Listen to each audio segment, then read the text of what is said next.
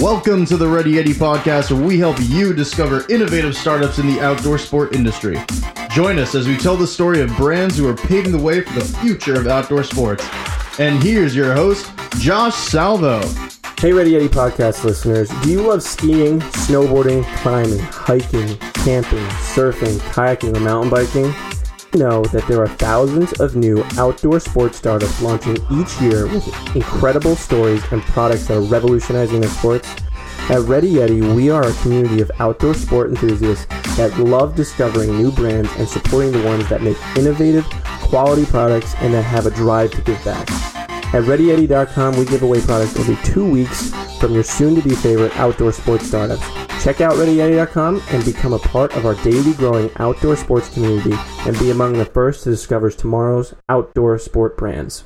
What is going on, Ready Yeti podcast listeners? Josh Salvo here, your host. On today's episode, I am chatting with the founder of Aniche Bags, Jeremy Homestead, and his team, Mark Ortiz and Forrest Rodman. I really enjoyed this episode as Jeremy, Mark, and Forrest have a ton of energy and passion for hand-making the highest quality packs and bags.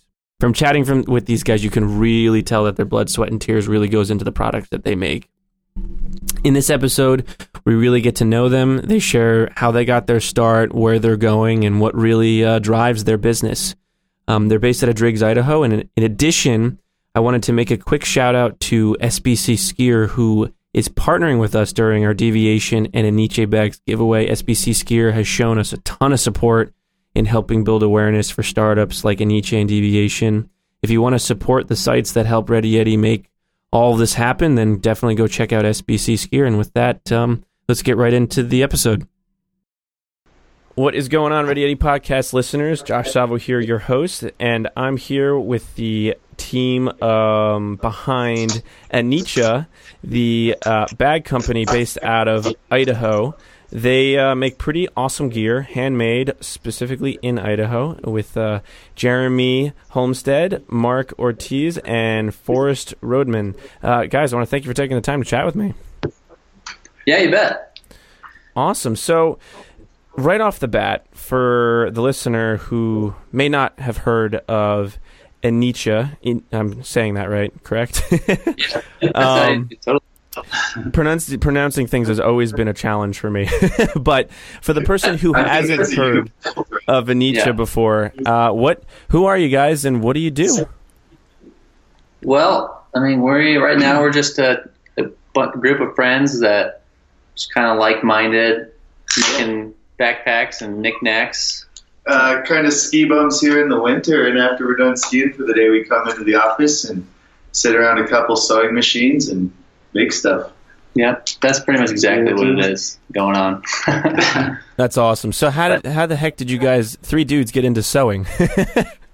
I'll volunteer to start this story here. The day was December 6th, and the sky was blue and the weather was cold. The year was 2011. And I was skiing with Jeremy and his now wife, Marina. And let's say the snowpack was shallow. Early season conditions did exist that day. And Jeremy had the misfortune of breaking his femur. And as one of his rehabilitative activities, he picked up sewing. And so we got to go ski all day, and Jeremy got to stay home and sew. Yeah, that's exactly how it started.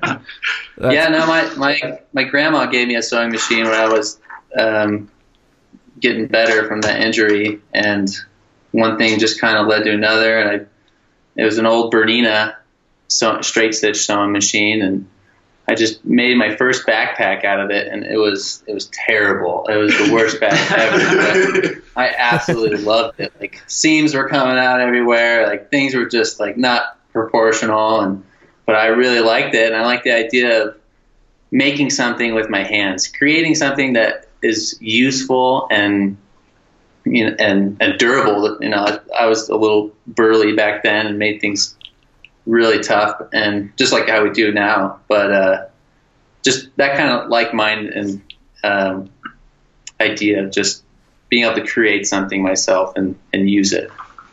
Without a doubt. So how long was the road to recovery with breaking your femur? I know that's a... It turns out Jeremy's related to Wolverine in the X-Men. in 3 months. Yeah, I was conveniently he got cleared to ski the day I broke my collarbone, Yes. so he actually didn't ski that year at all. Yeah. No, it was incredible. It was a compound fracture, but the docs held me up great, and I was 3 months after that, I was hitting the slopes.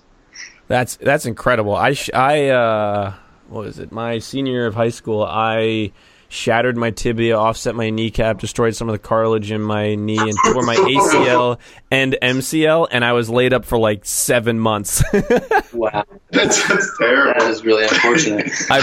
It was horrendous, but I missed like 4 months of school as a result of it. So I guess, is that a blessing at the time? Yeah. Senior year of Yeah, high school, or is that luckily it was the end of the season too, so like I had maybe a couple weeks left of actual riding, which I missed out on. But in the terms of classwork, all my teachers felt really bad for me, so they were just like, "Yeah, you can do this. You don't have to do all this, and yeah, you'll graduate with with everyone else." I'm like, this is great. Nice. I'm glad it worked out all right, at least. Yeah, without a doubt. So, Jeremy, you founded the company, obviously, with that tragic accident. But Mark and Forrest, how did you guys get involved, and what would you say is the sort of dynamic and role between the three of you guys? I was living with Jeremy at the time, and due to his semi-immobile state, I actually did a fair amount of fabric cutting for him just because I could move around on the floor with a pair of scissors better than him. I really didn't become involved until probably a year or two later. We were roommates in the winter, and I think he just kind of got behind with people requesting things to get done, and so I just started giving him a hand. Mm-hmm. Yeah, I'm probably the newest member of the team. This is only my second season learning how to sew, so I guess I'd say I'm an apprentice more than anything. I'd give you a Padawan. A Padawan, okay, yeah. So I'm starting to pick it up and get the hang of it with some of the smaller items we make, like chalk bags and purses and totes and the like. But backpacks, I'm slowly picking it up. Just finished my first backpack yesterday, actually. Congratulations. Pretty stoked on it. Thank you. That's awesome. So, what are your backgrounds? Obviously, you guys are skiers, but are you originally from Idaho? Obviously, I assume the three of you have different backgrounds. So, whoever wants to start, just sort of walk us through how you got to this point. Well, me and Mark, we grew up together. We played on opposing soccer teams growing up. We did. Mark used to wear glasses back in the day. And we'd make fun of him. But, yeah, me and Mark, we've been living together for many years since then, on and off through college and whatnot.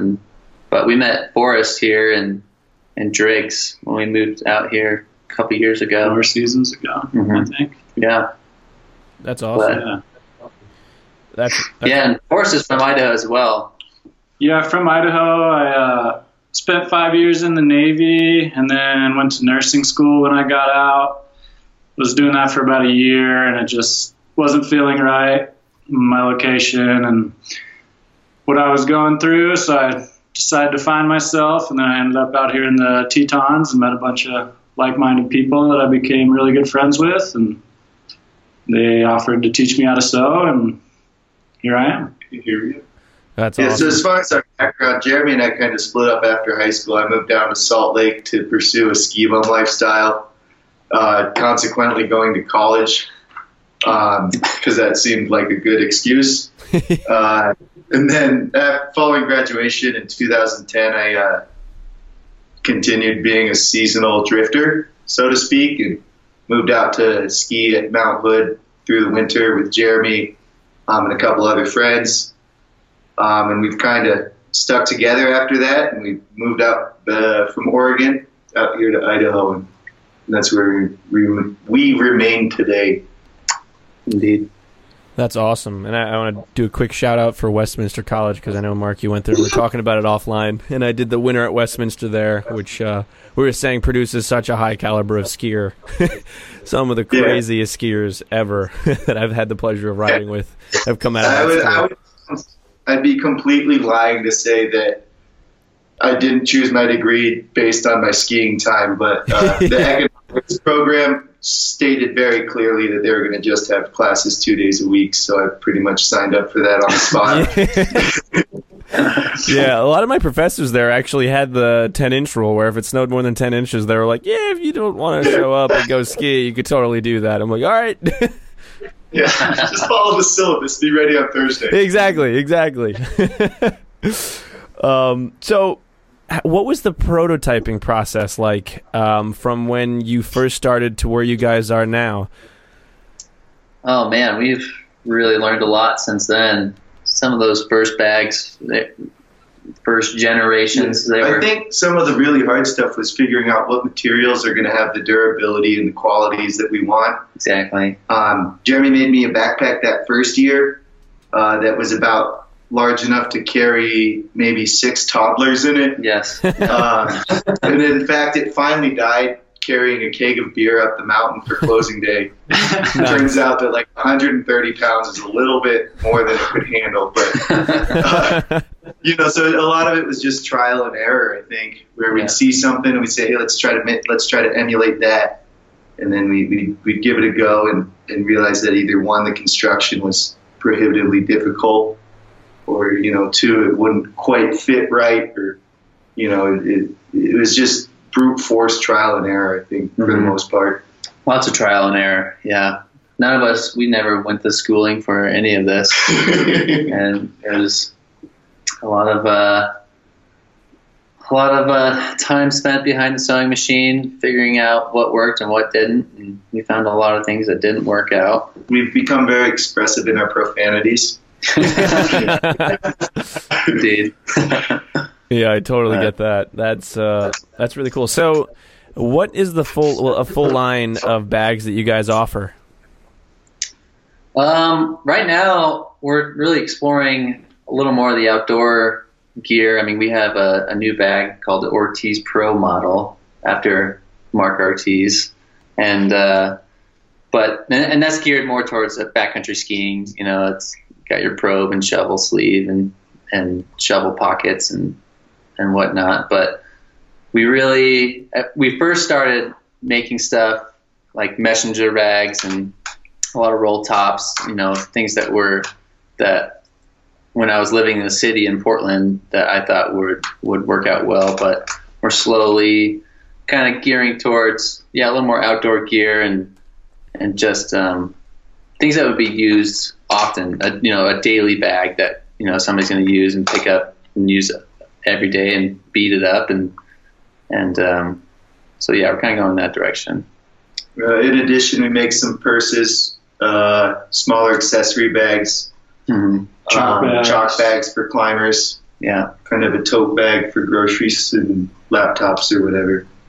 So a handful of backpack designs, and then disc golf bag. Yeah, just kind of any kind of bag. What kind of sport we're into at the moment is what we're doing. So I guess we're going through quite a bit of changes. A niche, the word itself means always changing, and that's why I thought it was so fitting, because I'm learning something every day when I'm sewing, and so I'm learning new techniques and of how to make a bag or whatnot, and also designs are changing constantly from moment to moment, and so we are we're all our gear is changing a lot, but we are trying to we're trying to establish more of a line of a product as well in the meantime. So we're in a transitional period. Without a doubt. No, that's really interesting. What would you guys say is something unique about you, the product, or your business that not that many people know about? I would say the customization that one can have. We really like to have within the customer to design the bag.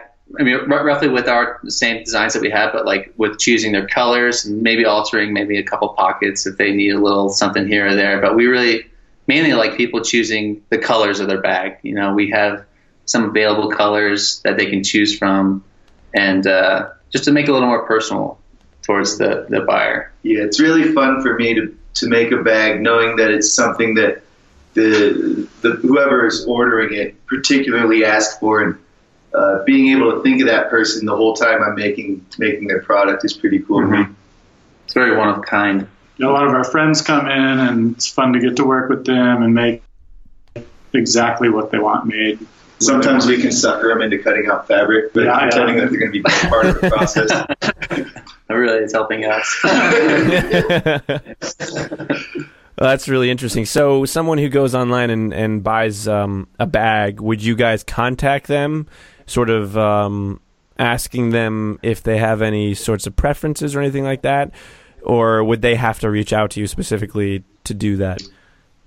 Yeah, I mean, we are the website right now. Currently, you can choose like a main color and a secondary color, and then there's like a notes section currently. So if there's any additional customization in there. But usually, if I have any questions or I think maybe the buyer might be hesitant on something, I'll definitely reach out to them and ask them, try to get a little more further detail on that. Yeah, the more clarifications we can receive before we start the project, the more confidence I have that it's going to come out to be something that they'll be proud of and use in the future. Yeah, that's really interesting. So all the bags, obviously, they take a 2 to 3 week period to get to the consumer. How do you deal with sort of workflow and getting backlogged with orders? Has that ever sort of been an issue with you guys? Yeah, a little bit here and there. It's been really nice having Mark and Forrest helping out. I mean, we can stay on top of it right now. 2 to 3 weeks is the what I like to give myself a time frame just in case, but they usually don't take that long to knock out. But I mean, I feel like we manage our time pretty well. I mean, we divvy up the workload with each other, and it's a pretty democratic distribution of work. Like, say the skiing's really good, I might slack pretty hard and try to push it on these guys. So they take it pretty well, I think. Yeah. That's funny. So what mentors have you guys had along this process?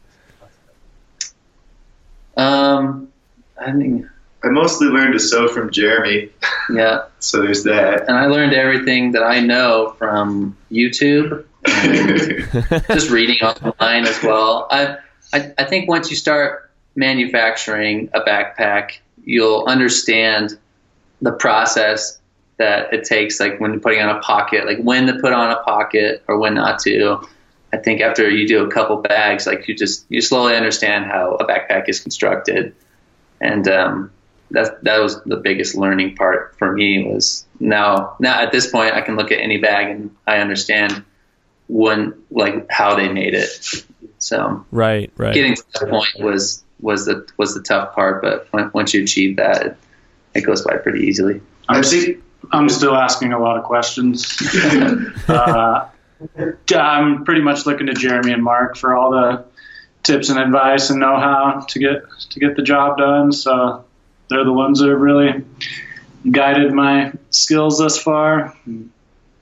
I think I get a little bit of the Horton Hears a Who, Dr. Seuss persistence, stubbornness thing going on, where all of a sudden I'll make a mistake and then it'll be 4 a.m. and I'm finally going home and I was hoping to quit at 10. I get pretty stubborn, and when things go wrong, I kind of dig in and get stuck in a rut until it's fixed. Yeah, I know what you mean. So whenever you guys see a bag, or do you grab it and analyze it and be like, oh, this is Jeremy does for sure. Yeah. For sure. If I see something cool out there, I'll stop the person who's wearing it. Like, do you mind if I just look at that bag real quick? Oh, that's funny. When I first started building skis a while ago, I would do that. I would like stare. I'd be like, "What's the construction on this? Materials? Oh yeah, totally."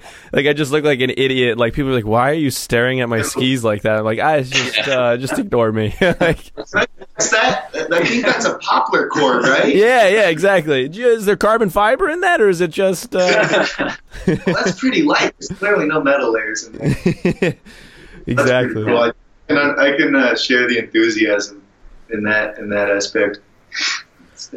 That's awesome. So what would you guys say is your commitment to sustainable manufacturing? Obviously everything is made in-house. How do you guys source your materials and sort of make that a priority?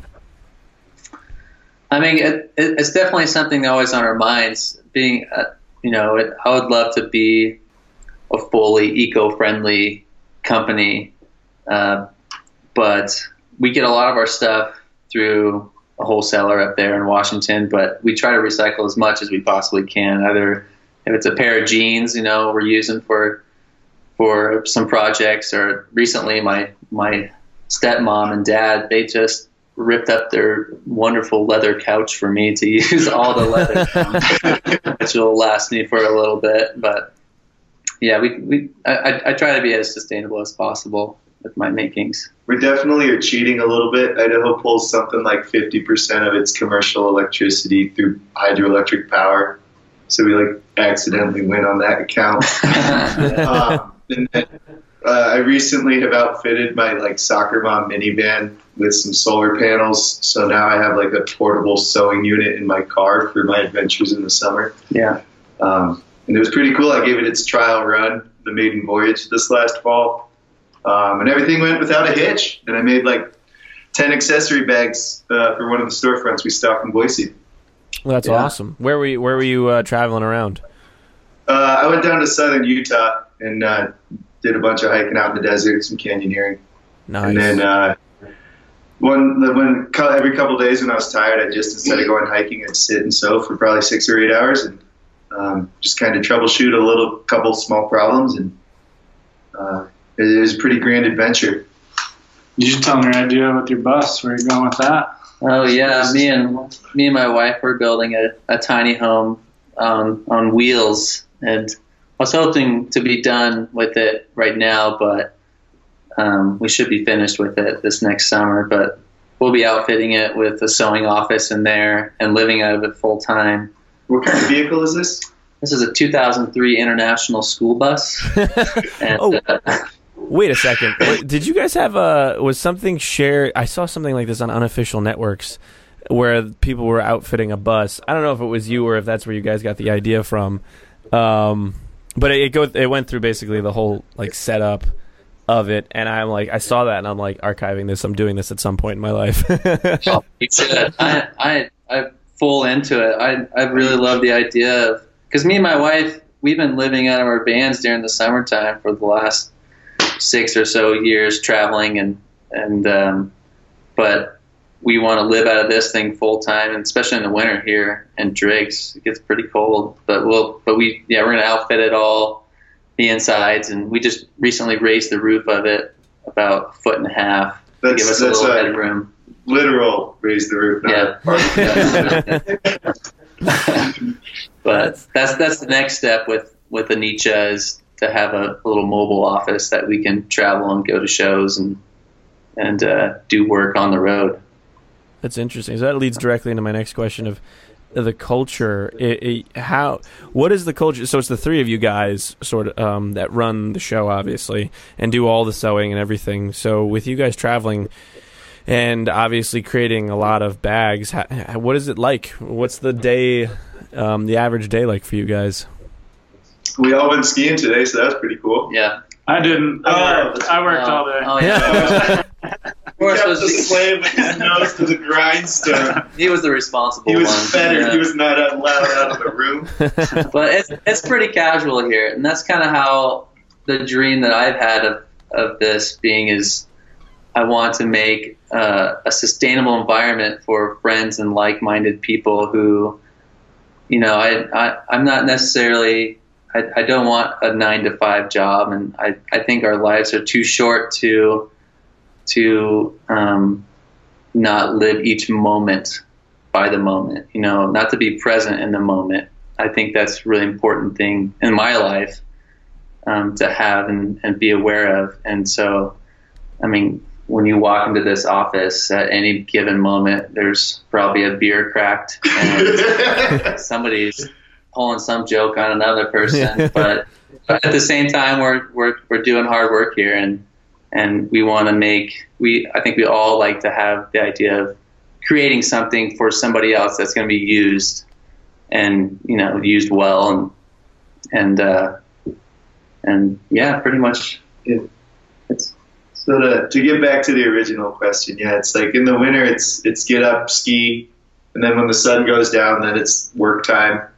Mm-hmm. And then kind of depending on the workload, we might be here, 2 hours or 6, or If I do something real dumb, maybe 12. And I think that's kind of the same. Jeremy and Forrest both work different hours than I do on the ski hill. But it's kind of like daylight's our ski time and nighttime's the work time during the winter. Work-life balance, especially when you're in the mountains. Yeah. It's a perfect thing to do, and it sounds like you guys have a great setup. I'm very jealous. Yeah, I'm pretty jazzed. I feel pretty lucky every morning. Yeah. Without a doubt. So what would you guys say is the hardest part about building your business? I would say, for me at least, is probably the social media aspect of things. I've never really been good at reaching out to the world via internet or, websites and whatnot. My main interest is just making things. I've really been kind of a crafty little fella, and I like making things with my hands, and I that's probably the biggest thing I struggle with, I would say. I think for me, it's as far as product presence, I far prefer making like intricate backpacks and custom orders on the backpacks for my friends and other people that want them. But as far as like product presence in the market, a storefront's much more likely to sell smaller items, and so I find myself having to make smaller products for a store that will sell it. So I don't even know who I'm working for at that point. Mm-hmm. Right. And for me, that's the biggest hurdle, I guess. Yeah, it's less intimate when I'm making something, and it's absolutely necessary because that's how we can get our name out and kind of promote ourselves, is to make these things that will sell, even though they're not my favorite thing to make at all. Yeah, since I'm just getting started, I've been trying my hardest to network with friends from the Navy, friends from high school, just get a hold of as many people, hey, I'm making bags now, can I make you a bag? Like, check these out. And getting a lot of positive feedback from people I know and people that are excited for what we're doing here, which feels pretty good. Yeah. Yeah, no, that's great. I think you guys bring up a great point. Like, when you start a business, you have to do all the things, including the things you hate. And yeah. It's funny. I feel like I'm always stuck doing the things I hate. I'm glad you're taking the time to talk to us. Yeah. except for recording the podcast, obviously. But yeah, no, running a business, you wear so many damn hats. And like, for me, I think the thing that I hate the most is probably the accounting aspect of it, and like trying to make sure all the numbers work, and then being like, well, we spent way too much here. What can we, you know what I mean? Like trying to figure all that stuff out. And it's taxing and it's exhausting. And if you don't do it and go to sleep, it's still there in the morning. So, no, definitely. It doesn't leave you alone. What would you guys say is your greatest fears in relation to the business? Probably unsatisfactory customer, I'd say. Because we really want to make these bags. We make them with love and compassion. Every stitch is delicately placed. But to have someone, I remember that order come back and not like it, or it wasn't the right color or something. It kind of puts a little damper on it. But I mean, stuff like that happens. And we just, if you are in the moment and doing the best you can, for that specific bag, I think that's all you can ask for. Yeah, it's definitely the same kind of fear for me, is like finishing a product and not having satisfactory, or worse, having it fail. Yeah. Like having something break that's my fault. What do we do if something does break or if something does fail? Fix it immediately. Yeah, we have 100% satisfactory guaranteed. If there's any defect with our products, we repair it for free. Yeah, it's our word of honor riding on our products. So I think that's such an important thing when I think running a business is you have to, like, the customer is always right, and you got to do everything you can to please them. I remember the first time I got a negative email response from a subscriber, and I took it to heart. I was like, no, you can't be mad at me. Like I love like Ready Yeti is everything to me. Like when you say this, it like crushes my soul. You know, but you got to understand that like you're not going to please everyone, and that there are people out there that just either they're not a right fit, or you know you might make a mistake, and as long as you do everything you can to correct that mistake and do right by them, like I that's such an important thing that I feel like a lot of businesses don't understand or even do. Definitely. This is probably my favorite aspect of this job is I'll give myself the title head of product testing. And so part of my obligation is I have to go test all the products extremely hard. And so that's why I have to ski like more than 100 days every year, is to make sure that we're really giving these backpacks a run for their money.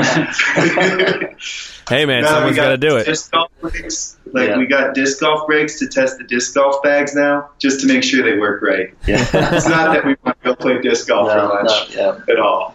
That's funny. That's great. What would you guys say is some of the biggest mistakes you've made? I can tell you I made a bag for my buddy Kent Boardman down in Salt Lake, and I put on one of the flaps backwards and didn't realize it. And so about 6 hours later, I was closing the bag. I thought I was done. And then I realized it was wrong. The flap was backward and the Velcro didn't connect. So I had to take the whole thing apart and turn the flap around. Close it again. The second time I closed it and finished it, I realized that I had the loop side of the Velcro to the loop side of the Velcro, and then it still wouldn't close, and I had to take it apart again and then put the hook side back on. So I stayed up really late that night. And had some new curses. That's awesome. Yeah, I guess there's always little mistakes while sewing that, you know, you'll put a big long stitch into something and realize that, oh no, that the bobbin ran out at the beginning. Yeah, the bobbin ran out, or you needed to put a pocket on there before. You know, sometimes those happen, but yeah, there's a lot of attention to detail when it comes to sewing. It's not necessarily one big mistake, but just small steps that you end up forgetting that throws you way off. Yep. Definitely a skilled labor for sure. That is for sure. And the best way I can relate to that is either with ski building. Like the first pair of skis I ever built, I epoxied them to our ski press, or to the bottom mold. Nice. 2 points. Yeah. First off, if you've ever built skis, like they take like 8 hours to cure, and then obviously all the work before that. And I had to build the bottom mold, and like I go in there, I'm like super excited to pull them out, and I go to pull them, and they're just like stuck, and I'm like, why isn't this clear? I'm like futzing with it, and I'm like, oh crap, I epoxied it to the bottom mold, and I had to redo the bottom mold, and then obviously I like put it in the corner of my workshop as like sort of a, yep, I did this. First pair. And I feel like that's one to hang on the wall for future humility. Exactly. The second pair, my business partner snapped in the backcountry and Stowe, and then it took us like 2 hours to climb out because the snow was like up to our waist. But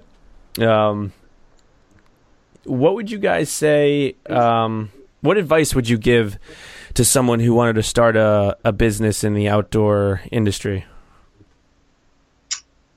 Do a lot of research on what you want to do, the type of people that you're trying to target, and you know, all the logistics behind it. You know, when I first started this, I thought I could get by with just a single little sewing machine, but you know, a lot of things add up. Once the demand starts kicking in, you're going to need a lot more equipment and materials, and just I always underestimated how much it would cost to start up at least this particular business. But right, I don't know.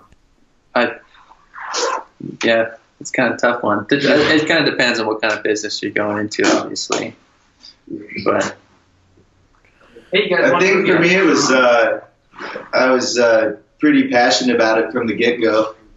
I think that kind of carried me through a lot of the rough times, was that I was mostly just interested in making stuff, and Jeremy was doing all the legwork, so it was pretty cool on my part. That's awesome. So what would you guys say is the best part about running Anicha? Just how it's just a relaxed environment. You know, we all really enjoy each other's company here, and we enjoy working with each other, and just being able, there's no clock in thing that we come into and punch in and punch out. It's very, you know your workload that you got to do, and you get it done in a timely manner. And yeah, you're your own boss. Like, even though Jeremy owns the place and is the boss, like, we're our own bosses, and I can set my own hours and work when I want to, and take a month off if I need to. I just have to tell them beforehand that I'm not going to be there, and the workload's on them. Yeah. So it's a very casual work environment, and that's I think what I enjoy the most. Yeah, me too.